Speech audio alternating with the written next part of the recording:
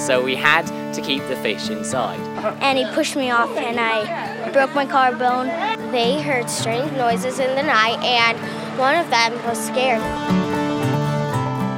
It's time for The Appleseed, a show filled with all kinds of stories for you and your family. And we're not talking about news stories. We're talking about tall tales, fairy tales, folk tales, personal and family stories. Stories teach us who we are and what we believe. And here at The Appleseed, we love to imagine you sharing your story with the people who are important to you. In fact, we hope the stories we bring you here on the show help you to do just that. I'm your host, Sam Payne, and today we've got an hour of stories for you about making your place in the world.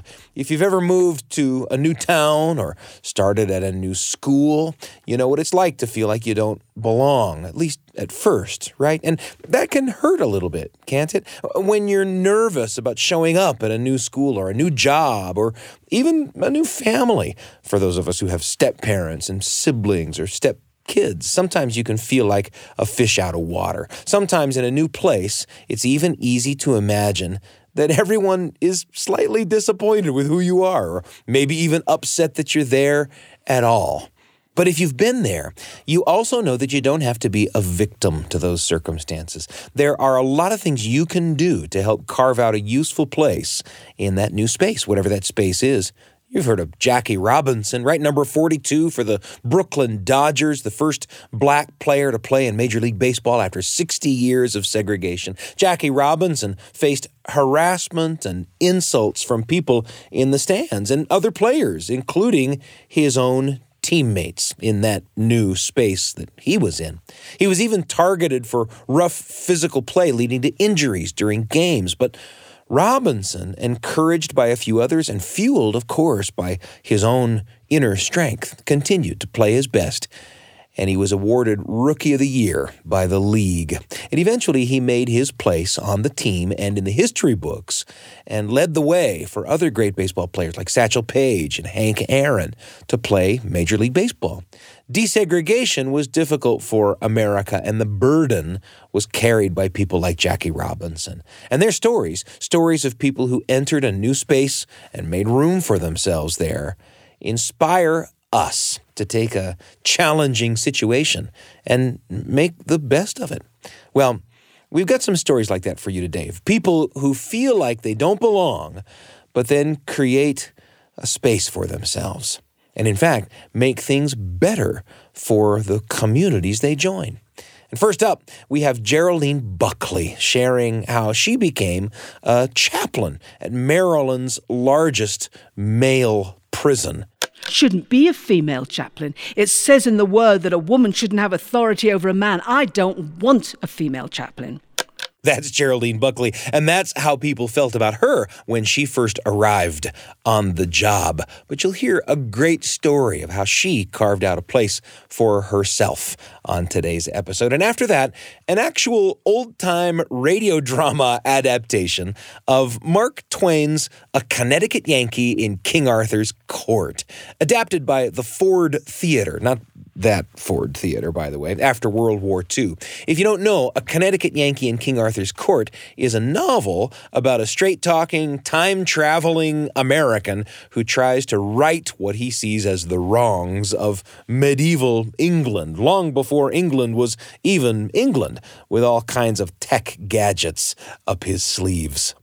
I showed them my watch. Oh, it is marvelous. It's an infernal machine. Hey, it's amazing. I flashed my pocket lighter. Have a care. He holdeth fire in his hand. It is a magical torch. Even my jokes panicked him.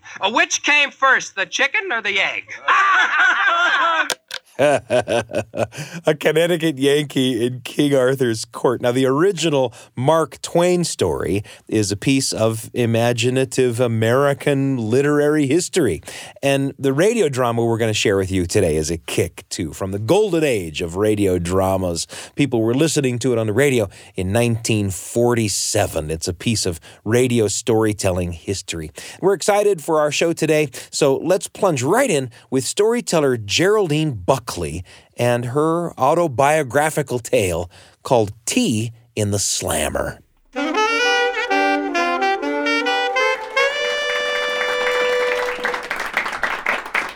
Thank you so much. Well, when I was in my early 30s living in London, I had a Damascus Road experience. I fell irrevocably in love with the Lord. I realized that he was who he said he was. I gave up my PR business, went to Bible school, and became a minister. And I never thought that becoming a minister would land me in prison. And it did. Many years later, in 2007, I became the Protestant chaplain at the largest men's prison in Maryland. Now, it was not my idea to become the Protestant chaplain at the largest men's prison in Maryland. No, it was not. I was asked. First of all, it was by Marcus. He was the inmate pastor. There's a very vibrant church of 600 men called Grace Church behind the walls. They've even got a seminary all paid for by outside funds. And I'd volunteered in the church, and he asked me. And then a person who played a pivotal role in the prison administration, they asked me several times to apply. And then my pastor told me he thought I should apply. And I thought to myself, are they crazy? Can't they see I am not prison chaplain material? I'm creative. I'm a free spirit. I can't be bound by bars. But of course, I didn't say that to them. I told them all I'd pray about it. And when I did, I thought, oh no, this is a God thing. And I felt like an old war horse sniffing the next battle, sniffing the blood. But I did what many people would do in that situation. Many probably here have already done it. When you're faced with a situation you know is going to be difficult, you know is going to be bloody, but you just plunge in anyway. And that's exactly what I did. So I applied for the job and I got it. But it was a government position, so it was frozen for some months. And during that time, a new prison opened on the other side of the state in Cumberland, and they took all the leaders of that 600-man church, all the leaders. So the pastor, the assistant pastor, the head of the deacons board, the head of the ministers board, the head of the choirs, they moved all of those leaders to that new prison. Well, the remaining inmate congregation were in shock. And they were also grieving the loss of their last chaplain, who was an African-American pastor. He'd been in the position for 16 years. He'd started the church. So at the beginning and end of services, men would gather and they'd glower. And I'd hear them say things like, don't want a woman chaplain. Shouldn't be a female chaplain. It says in the word that a woman shouldn't have authority over a man. I don't want a female chaplain. Well, as you can imagine, this got a little old. And so at the end of one of the services, I addressed the congregation and I said, gentlemen, I said, I believe you all know that the Lord has put a great love for you in my heart.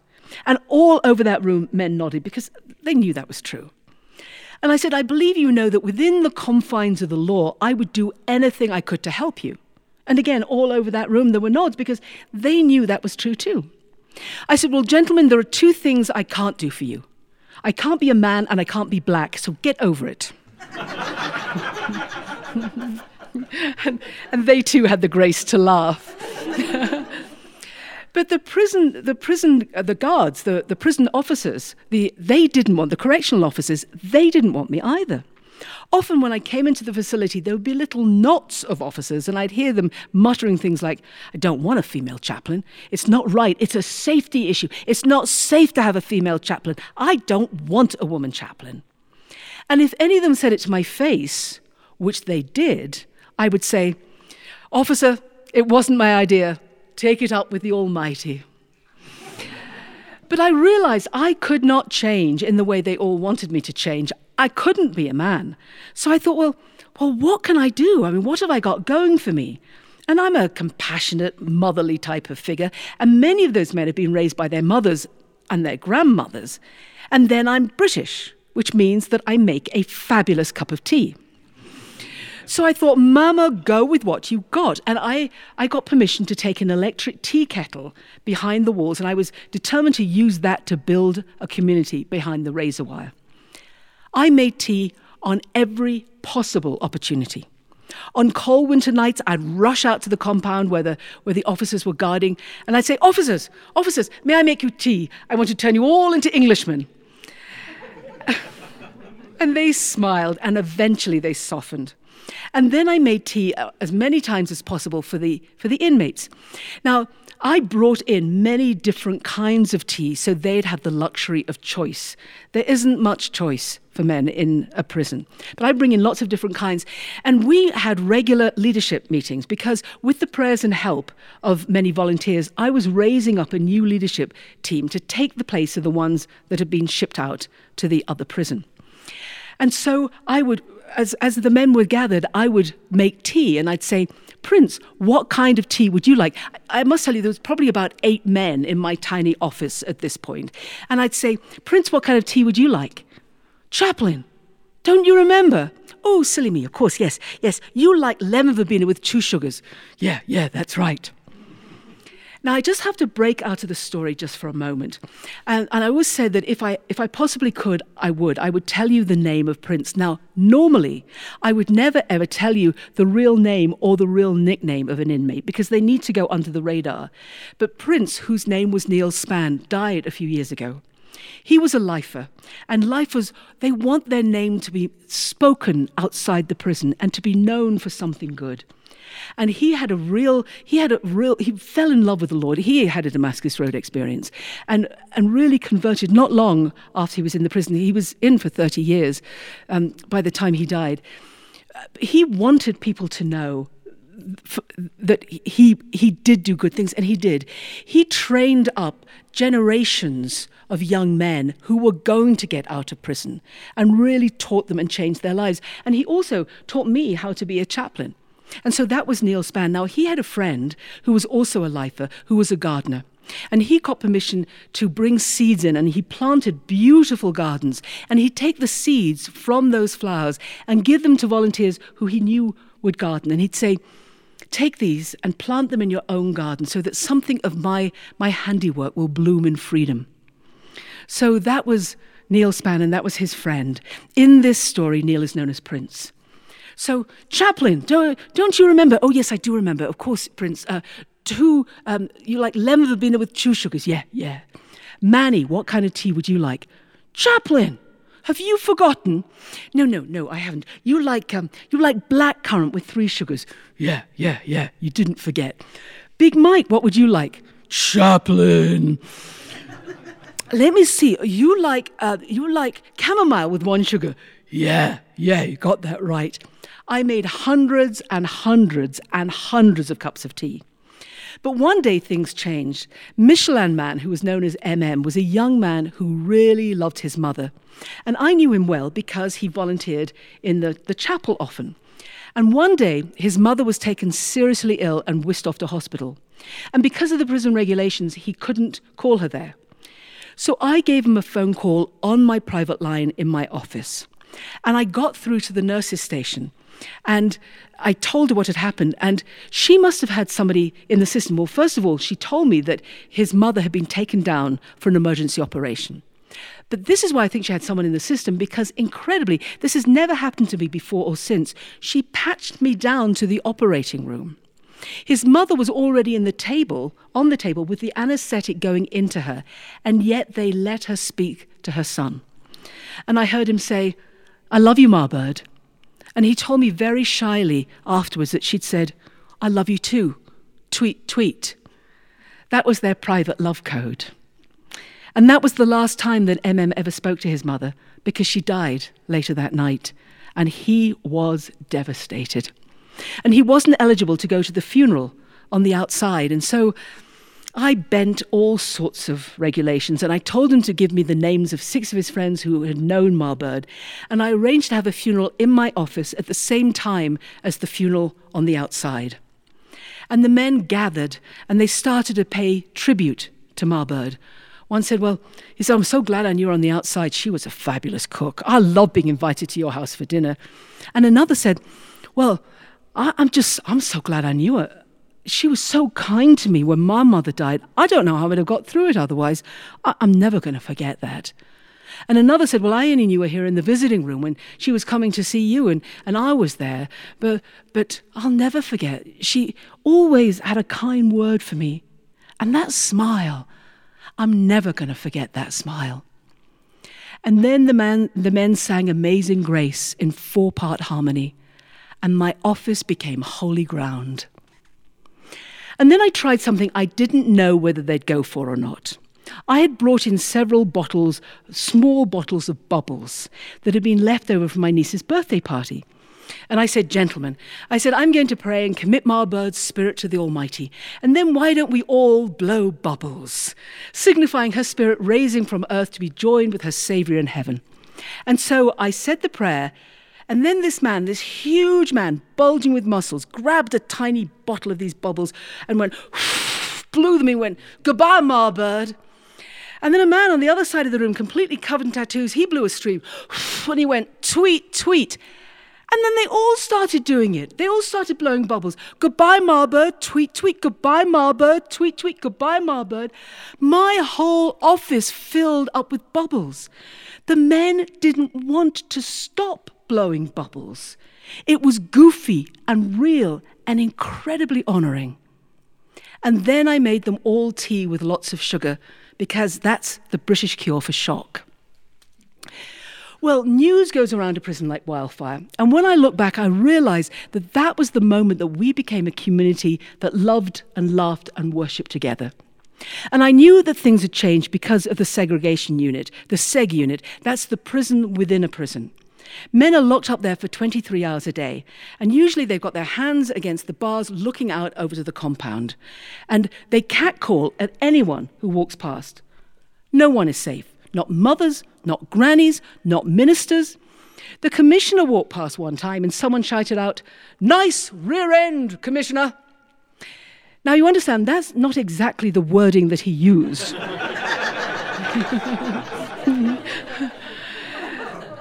But the commissioner wasn't fazed. He just shouted back, "Thank you, I've been working out."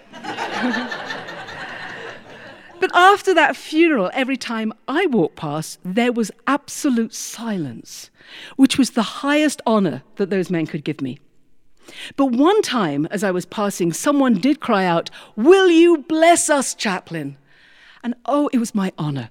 It was my privilege to pray a blessing over all those men, no matter what faith group they came from. Well, I left the prison about 2 years after the funeral. My work was done. A very strong leadership team had been raised up for Grace Church, and it is still going now. The church is still going strongly. So my task was done. But when I left, I did feel like that old warhorse. I was emotionally battered and bruised and absolutely exhausted. But I learned such a lot from my men. And I discovered something that British women have known for eons. And that is, you can't keep a good mama down, especially not when she makes a killer cup of tea.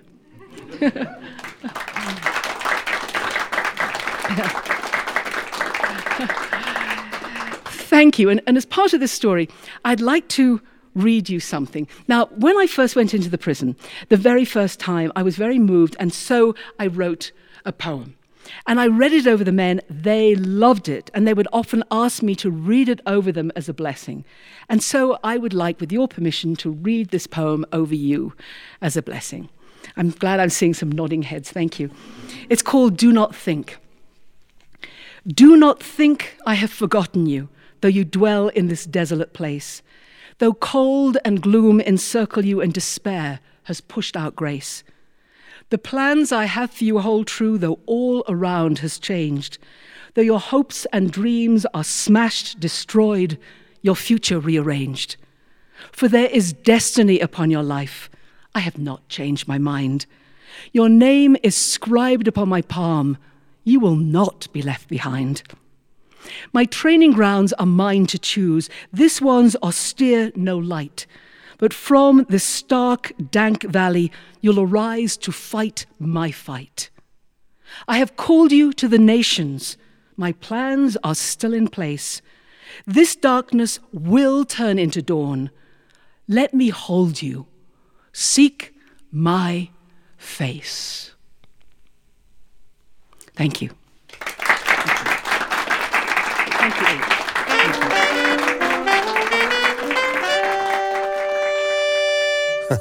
Tea in the Slammer, a story told for you by storyteller Geraldine Buckley, a story that recounts how she created connections and carved out a space for herself at the largest men's prison in Maryland, even though guards and inmates alike were a little dubious about whether she should even be there. In just a moment, a little talk back with Brian and Heather about that story, followed by an old-time radio drama adaptation of Mark Twain's A Connecticut Yankee in King Arthur's Court. Don't miss a single word. It's coming up. I'm Sam Payne.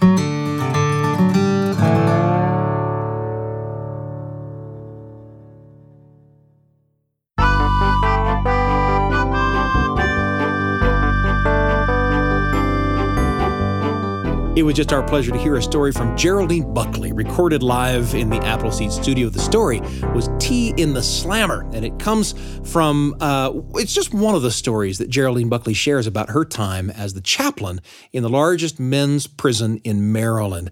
And to unpack that story a little bit, I'm pleased to be joined around the desk by our producers, Dr. Heather Bigley and Dr. Brian Tanner. Guys, a pleasure to have you with me. Hey, great to be here. Hello. So let's talk about Tea in the Slammer from Geraldine Buckley. Where does a story like that take you? Well, it's a great story about a person being a fish out of water and coming into a situation where they're not, nobody's excited about them being there. And what I love is, there's this recognition that she is not who they want, but everybody then decides to work together to create a community, right? Yeah. They have the grace, she says, to accept her and work for that. And she has the creativity and imagination to come up with a way to really become impactful in their lives. And that's just lovely. Yeah, she states it outright, like, I can't be male and I can't be black. Right, right. But yeah. She's like, I can be a grandmotherly British presence with my tea. Yes. Yeah. And Heather, when you said, they haven't chosen each other, they're not the people that they might choose. Right. I just thought about families. I mean, your family is they're the people you didn't choose. Right. Yes. Essentially. And it can be really hard, actually, sometimes to feel like you belong there. Oh, good heavens. Wow. Kind of got me where I live. Well, the other thing that I really love about the story is the way that she gives them some small piece of autonomy around choosing the kind of tea, right? She just doesn't come in and say, Earl Grey, that's what we drink in England, and that's what we're drinking here. That's what Captain Picard drinks, and so it is the official drink. Yes.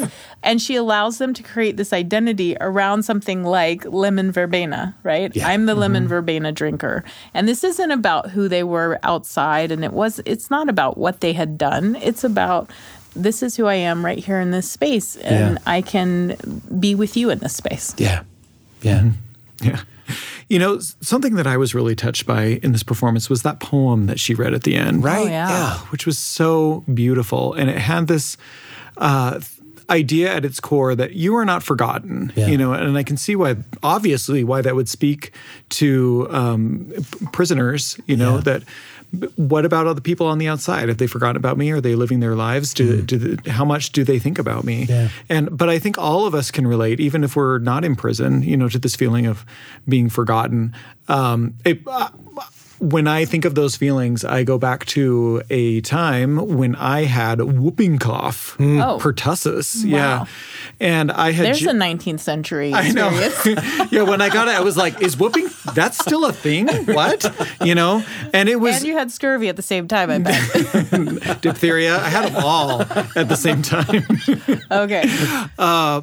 But my parents had just moved away for a couple of years, and I had agreed to go move into their house. I was in grad school. I came down with whooping cough, and all of a sudden I was just floored. Like, I would go weeks without leaving the house. Oh, wow. And there was no one else there, and I was so sick. And I just had these times where I was just like, if I cough myself to death, how many days will it take for them to find my body? Right. Right. And I felt so utterly alone at times. But There were people in my community who came to check on me. Yeah. And that was, sometimes I would just, guys, I'm getting so depressing here, but sometimes I would look out the window. I would just stare out the window for like an hour, just being like, hoping that a human being would pass by because I hadn't seen one in so long. Oh, wow. But I was just so glad that the community took it upon themselves to be like, hey, we know that Brian is there. We haven't seen him at church. We haven't seen him around. Let's make sure that he's okay. And after they knew that I had whooping cough, they sent regular kind of wellness checks on me. And I really, really appreciated that. So I can understand the importance of just feeling like someone out there cares for you. Yeah. That's really lovely. It reminds me of when I brokenly and not very well was part of a group that went to church with the prison congregation. And here I was with these people who desperately sort of needed to be shown that they weren't forgotten, that they were important, not just to me, but to God, right? That's really why we were there. And so, I remember sitting next to people that I'd help check out of their, cell and bring over to the church. And I would think in my head, okay, you need to reach out and hug this person. Okay. Yeah, I know you're not a hugger. You're going to do it anyway, right? And I would count. Here we go. 1, 2, 3, side hug. I can do a side hug. I'm just going to give a squeeze. And then feeling like, good job. And it wasn't me saying that to me. It was, it was this inspiration saying to me, you did a good job. Now you have to do it again. Yeah. You have to keep doing that. Yeah. Good job. Here's more to do. Yeah, here's more. And you're going to get better at it a little bit, One of the things I love about every Geraldine Buckley performance is she is a reminder of how someone can wear on their sleeve the things that are dearest to them, I think people of faith find themselves strategizing in conversation with other people. Right. How do I wear my faith in a way that will be palatable to the person that I'm talking to? Yeah. And Geraldine Buckley is just irrevocably in love with the Lord. Yes. Oh, that's how she comes in hot. That's the story. Saying that, And it's great. Yeah. It's great. I mean, it's such a wonderful, warm embrace that Geraldine Buckley presents. She doesn't apologize for it. Yeah. She's not trying to convert you. She's just like, this is who I am. Yeah. Yeah. And that poem is evidence of it, I think. You talk about it being a reminder that we're not forgotten. When I heard it, it made me think, even when we have made bad choices in our lives, and all of us probably have experiences where we thought, that is not the choice I should have made. Here she's taking from the scriptures reminders that God is there with blessings. Yeah. And he's going to reach out and he's going to give you the blessing he promised. You just have to make a little more effort. Just try a little more. Even though you may feel like I destroyed it all, I burn it all down, there's still this blessing that God's willing to reach out to you with. Yeah. Well, the story did bring to mind a memory for me that I'd like to share as today's entry in the Radio Family Journal. The Radio Family Journal with Sam Payne. A tiny little story for you and your family, right when you need it, on the Appleseed. It seems like it's always the way of things, that when you move to a new place, you find yourself a little bit at loose ends until you find something to grab onto that makes you feel at home in your new home. And sometimes the thing you find can take you by surprise. I learned this, or began to, when I left home for college. It was my first time living away from home, and I sort of flailed around for a minute trying to find something that made me feel at home in my new home. And what I found were a couple of terrific hikes that were easy to get to from my dorm room. I also found a Godfather's Pizza about a block away and some friends to go hang out there with. Problem solved, right? I had figured it out. I felt at home.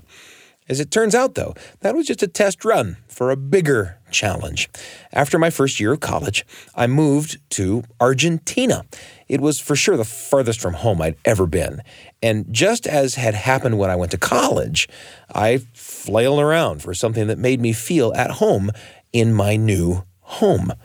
Oddly, the first thing I found was a zoo in the city where I lived. When I was a kid, we used to go to the zoo all the time. I loved the zoo, and here in faraway Argentina, there was a similar zoo, so that helped. But what really made the difference was soccer. In every home, in every town in Argentina lives a soccer fan. Football, they call it, of course, but it's absolutely ubiquitous. All the kids spent all the hours they weren't in school on the soccer field. All their fathers came home from work each night, changed into their soccer shorts, and gathered in vacant lots and dusty fields to play until the sun went down. Churches built soccer fields adjacent to their buildings and gathered on them often. The church I attended had just such a soccer field. Now, when I lived back home, I was hardly a soccer player. I wasn't even much of an athlete. I'd played baseball for a couple of years on little league teams where I did okay, but did not particularly distinguish myself. And I had learned to love running when I was a teenager, though there again, I wasn't a first-place finisher. I just liked to be out there on the road, moving along. What I was, really, was a reader. Other kids my age had favorite basketball players. I had favorite books. I loved The Princess Bride, for example, with its funny, tender, thrilling story and its exotic denizens like the Turkish giant and the Sicilian villain and the Spaniard swordsman out for revenge. Maybe I satisfied whatever athletic longings I might have had through the strength of the giant Fezzik or the skill and discipline of Inigo the swordsman. In any case, everyone around me in my new Argentina home, and I mean everyone, was playing soccer, and they invited me to join them. And so out onto the field I went. And at first I was a little timid. It probably wasn't embarrassing to be on the field with me, but I was, for sure, no star, no big asset even, for sure. I felt even more like a fish out of water in a new and strange place. Well, it stayed that way for about half a game.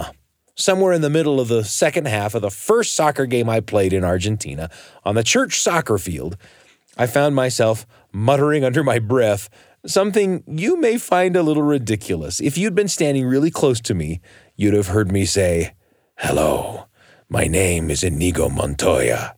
You killed my father. Prepare to die." I have no idea why that even came into my head, but the next time I charged the ball, I did it with a little more confidence than the last time. Again, "Hello, my name is Inigo Montoya. You killed my father. Prepare to die." And now I'm like an actual presence on the field. Somehow this mantra is kind of working. I keep it under my breath, of course. I'm not interested in the other players thinking I'm bonkers, but over the course of the game, I must mutter those words 100 times. And I do okay. I score a goal. I block some important movement of the other team. I make some key passes that result in good things. To be sure, my mantra doesn't for a second endow me with greater skill on the field, only with a modicum of confidence that didn't at first come with me into the game. And it's enough to make me begin to fall in love with soccer. And it lasts pretty much the whole time I lived in Argentina. Well, I've been in 100 situations since then where I've had to get used to something new. A new place, a new skill, a new tool, a new job, new friends. And I know it's a little bonkers, but sometimes in those situations, if you're really close to me, you might just find me muttering, "Hello, my name is Inigo Montoya. You killed my father. Prepare to die." It's often the first step toward finding myself at home in a new home.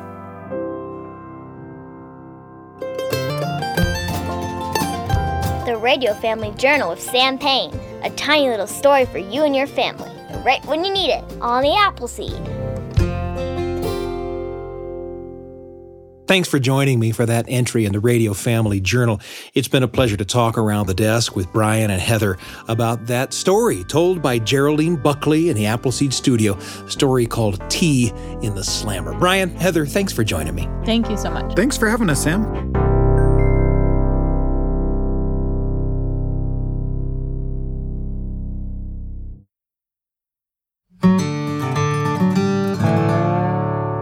Today we're listening to stories about making your place in the world, even in those situations in which it seems to you as if the world isn't too excited about you.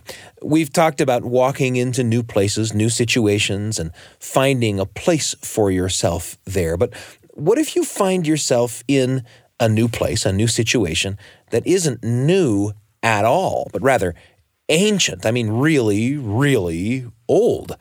That's the premise of Mark Twain's novel, A Connecticut Yankee in King Arthur's Court. Now, the novel was written in 1889, and it's about a guy who works as a foreman of ironworkers in a firearms foundry, meaning he manages 2,000 skilled craftsmen who make guns. Anyway, A Connecticut Yankee in King Arthur's Court is a time travel story.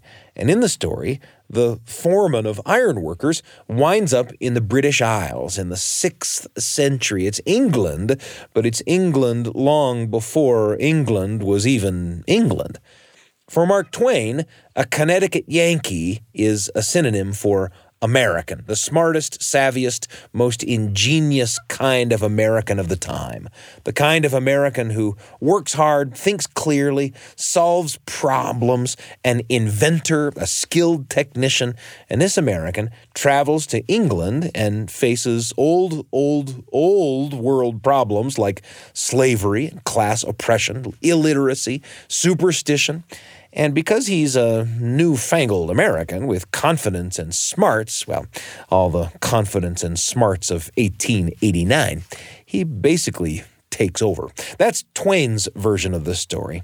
But the Ford Theater, now we say the Ford Theater because it was sponsored by the Ford Motor Company, adapted Twain's novel as a radio drama for the 20th century, and they updated the main character to a World War II veteran instead of an 1889 ironworkers foreman. And as the story begins in the radio drama, we meet our protagonist as he's just waking up. He can't remember much. He's been in a fight. That's kind of the last thing he remembers. And as things begin in this version of the story, he figures out pretty quickly that he's pretty far from home and in a heap of trouble to boot. Sit back and enjoy this bit of radio storytelling history. A Connecticut Yankee in King Arthur's Court, based on the Mark Twain novel and brought to life on the radio in 1947. When I woke up, I was lying on a dirt floor. Above me was a low stone ceiling, and around me were 4 stone walls, one with a heavy metal door. Before I even had time to be surprised, the door opened and a young guy came in. He was dressed from neck to knees in a pair of shrimp-colored tights, and he carried a crust of bread in one hand and an earthenware mug in the other. Fair sir, will you take sup? Will I which? Will you taste of bread and sip of water therewith to fill thy paunch and slake thy thirst? What kind of talk is that? Where am I? Marry, sir, where wouldst thou be other than in King Arthur's court? Where? King Arthur's court, have you no ears? Say, what kind of joke is this? Wherefore dost thou think it a joke? Listen, I'm talking to a guy in my own backyard. He knocks me out. I wake up in jail. You come in decked out in some kind of costume, spouting some kind of queer language. What word would you use for it except joke? Ah, and dost consider it likewise a joke that thou art to be burned at the stake within the hour? Burned at the What for? Thy strange dress doth proclaim thou art an evil magician. An evil magician? Look, kid, I want to see a lawyer. I know not what meaneth lawyer, and I hight not kid. And it please your worship, I hight Pierre de Beauchamp Bedivere de Bouteler. Pierre de Bush... I'll call you, Clarence. Look, I'd better get the picture as you see it. You say this is King Arthur's court. Wit ye well, and so it be, the glorious Arthur, whose golden reign hath blessed us since the year 510. 510? And what year is it now? Why, 528. But what mattereth to thee what year it be, since it be thy last day on earth? Now, wilt thou come with me in orderly fashion, or must I needs summon the guards? I'll come quietly, officer. Anything to find out what this is all about. Thou hadst best shield thine eyes. The glare of the sun is fearsome. Say, what are all those people doing over there in that field? La, sweet your worship, they are come to see thee burned. Holy mackerel, you weren't kidding. Yonder is the stake. No, this can't be. This must be a nightmare. But I better not take any chances. Clarence, what time is this bonfire set for? When the sun doth reach its highest point. Noon, huh? Noon, sun. Clarence, what's the date today? The 21st of June. The 21st of June, the year 528. But that's wonderful. Wonderful. Hast taken leave of thy senses, my lord? Clarence, congratulate me. I will not be burned today.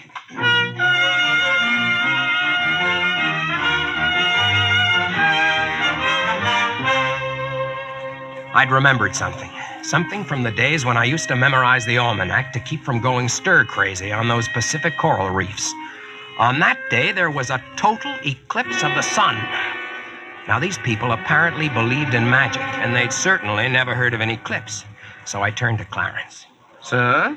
Is King Arthur in the house? Yonder he sits under the royal canopy. Ah. Hey there, King Arthur! Speakest thou to me? To nobody else but. I hear you think I'm a magician. So Merlin hath informed me. Who's Merlin? Know ye not of Merlin? 'Tis he who sitteth here upon my right hand, for he be my trusted adviser, and the most powerful magician in all the land. And he wants to get rid of me. Afraid of the competition? Nay, he fears not thee nor any man. Is it not so, good Merlin? My gracious liege, I well know the limit of this man's power. He can do naught to harm us. Is that so? Is that so? Listen, King Arthur, if you go through with this barbecue, I'll cook up the worst disaster since Noah's flood. How say you? I will blot out the sun. Merlin, can he in truth do this thing? He can, Sir King, but he dare not, for it can be done only by calling upon that awful being, whose name 'tis death to pronounce. That's ridiculous. Enough. I believe thee, good Merlin. Tie him to the stake. Okay, if that's the way you want it. You hear that, all you people? Your king has doomed you to destruction. I am going to destroy the sun. Hark as I call forth the forces at my command. Reet, pleat, zoot, zoot, hey, bubba-ree-bop. Mercy dotes, bleep, bloop, hut-sut, roast, another rillera. Upon you, O dreaded one, upon you whose name may not be spoken save by the chosen few, on you I call to destroy the sun, as I pronounce thine awful and fearful name, Snafu!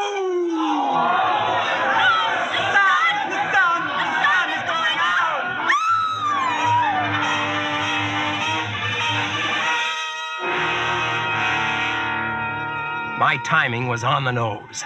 The crowd went mad with fear. But I wasn't feeling so good either, because I figured to myself, there's no eclipse due on June 21st in 1947. This must be the year 528, and I am in King Arthur's court. Well, there was no help for it. I'd have to make out as best I could. Meanwhile, King Arthur was practically down on his knees pleading with me. Good, sweet, most powerful magician, bring not this disaster upon the world because of mine own disbelief in thee. Reflect, gracious sir, bring back the sun. Okay, King Arthur, here's my proposition. If I bring back the sun, you appoint me permanent prime minister. My cut will be 10% of any increase in revenue I produce for the state. If I can't live on that, I won't ask for a raise. Is it a deal? Away with his bonds! Rich and poor shall do him homage. He is the king's right hand, and is clothed with full power and authority. Now, good sir, sweep away the night and bring the light again. Let the enchantment dissolve and pass harmless away. Open the door, Richard! The sun is coming out! So how's that for an adventure? Hank Morgan having escaped death by burning at the stake because he somehow had enough free time when he was in the Army to memorize the date when a solar eclipse might have happened in the year 528. And if that's not enough, Hank's show of what looks to everyone like magic not only saves his skin, but gets him a gig as Prime Minister in Arthur's kingdom, and 10% of the kingdom's revenue as well. People start calling him not by his name, Hank, but by the title Sir Boss. Hank makes enemies, of course, and chief among them are Merlin and the Knights of the Round Table, oddly, but not even his worst enemies can stand up to the inventions and industry brought to the kingdom by Hank's Yankee know-how. And there's even a kind of montage of things that Hank brings to the kingdom. And if this list seems a little far-fetched, it's not much more far-fetched than the idea of traveling in time back to the 6th century in the first place, right? King Arthur, I've shown you folks a lot of magic since I've been here, but today you're going to see a form of magic that tops everything. Black magic? Or white magic, Sir Boss? Scientific magic, Merlin. See here. Sir Boss, what is this? This is an automobile assembly line. What signifieth automobile? That's one right there. 'Tis likened to the chariot of the Prince of Darkness. It's a chariot, all right. It moves at many times the speed of a horse. Faster than my horse? Much faster. Of course, this is only a Model T. In another 10 years, we'll be able to make a Lincoln.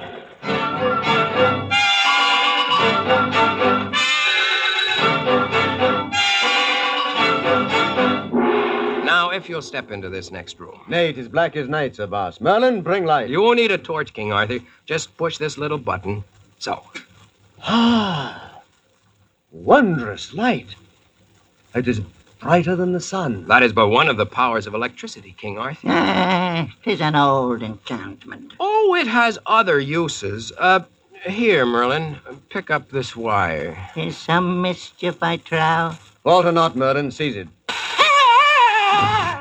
Sir Boss, thou hast slain him. Nah, he's just knocked out. Could have happened to anybody who was changing a fuse.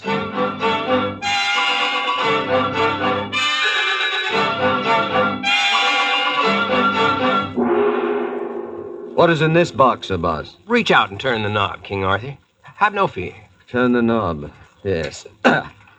Camelot armor never gets hot. It's air-conditioned in every spot. It never rusts, it shines like new. Camelot is the armor for you. C-A-M-E-L-O-T. No. Recall the charm, Sir Boss. Nay, 'tis enough. You, don't care for the radio? Methinks 'tis a mixed blessing.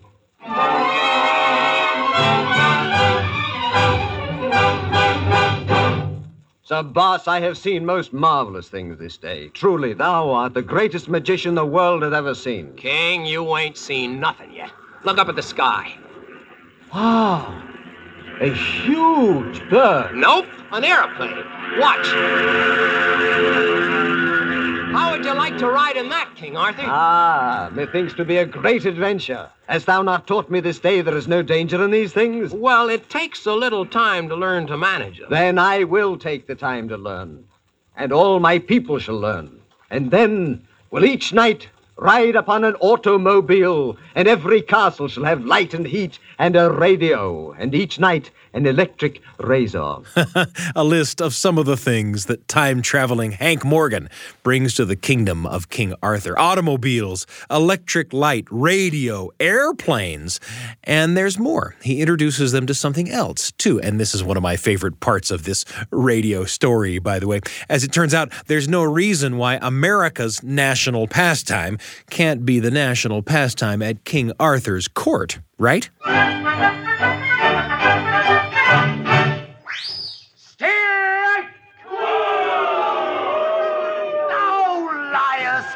Of an umpire. 'Twas a ball if ever I did see one. Beware! Launcelot steal a cow! Slide, Launcelot! Slide! Fire out, ever with the blind, Sir Umpire! Didst thou not see? Cease thy mutterings ere I send thee to the showers. Play ye ball! Beware, Lancelot stealeth home. And you get to hear Lancelot's tin-plated feet running toward home as the knights play baseball in full armor. I love it. And pretty soon in Camelot, there's an elementary school in every village and a high school too, and there's a university being planned. And it all seems to have come effortlessly to Hank Morgan, the Connecticut Yankee, in King Arthur's court. Of course, our Connecticut Yankee can't stay forever at King Arthur's court, and Merlin finally strikes back, causing a war. It's kind of tough. There are death and disease and despair, and our Americans' eventual return to 20th century America. And that's the story of a Connecticut Yankee in King Arthur's court, at least the version of it made for the radio in 1947 by the Ford Theater, sponsored by the Ford Motor Company. The original novel by Mark Twain is similar stuff, minus the cars and airplanes and radio, maybe. That little adventure with radio history comes with a question, a storytelling invitation, maybe. If it weren't Hank Morgan who headed back to the ancient days of Camelot, but rather you, what might you want to show the people you met? What new ideas and virtues might you want to teach the folks at King Arthur's court? What might be difficult for you as you made your way in that ancient land? As you think about that, you might find yourself stumbling on some good ideas that you could use not on an imaginary visit to Camelot, but right now in the world in which you currently live to make life better for the people around you. That's what storytelling can do. You might find that you're just as good at thinking about solving the problems of today as Mark Twain was about imagining the Yankee management of the problems of an ancient yesterday. Well, it's been a pleasure to be with you this hour on the Appleseed, where great stories can change your world. We're pleased and proud to be among the many shows in the BYU Radio family of programs. And you can find this episode or any episode from our archive on the BYU Radio app at byuradio.org/Appleseed or by Googling the Appleseed podcast. In the meantime, we wish you luck in finding your place in the world. And if it comes along with a great story, we'd love to hear it. Reach out to us at theappleseed@byu.edu. And if you're discovering us on the podcast, feel free to rate us and leave us a review. It helps other people find the show. And along those lines, many thanks to On Bright Street, a reviewer on Apple Podcasts, who said, "The Appleseed is a dream of a storytelling podcast, a real pleasure. It's warm, thoughtful, funny, diverse, intelligent, and this is a great choice for adults and children alike, and a sweet family listen. Thanks for enriching my life." I'm telling you, On Bright Street, I can't tell you how happy we are to hear that you're enjoying the show. So grateful you're listening. I'm Sam Payne, and I can't wait to be with you again on the Appleseed.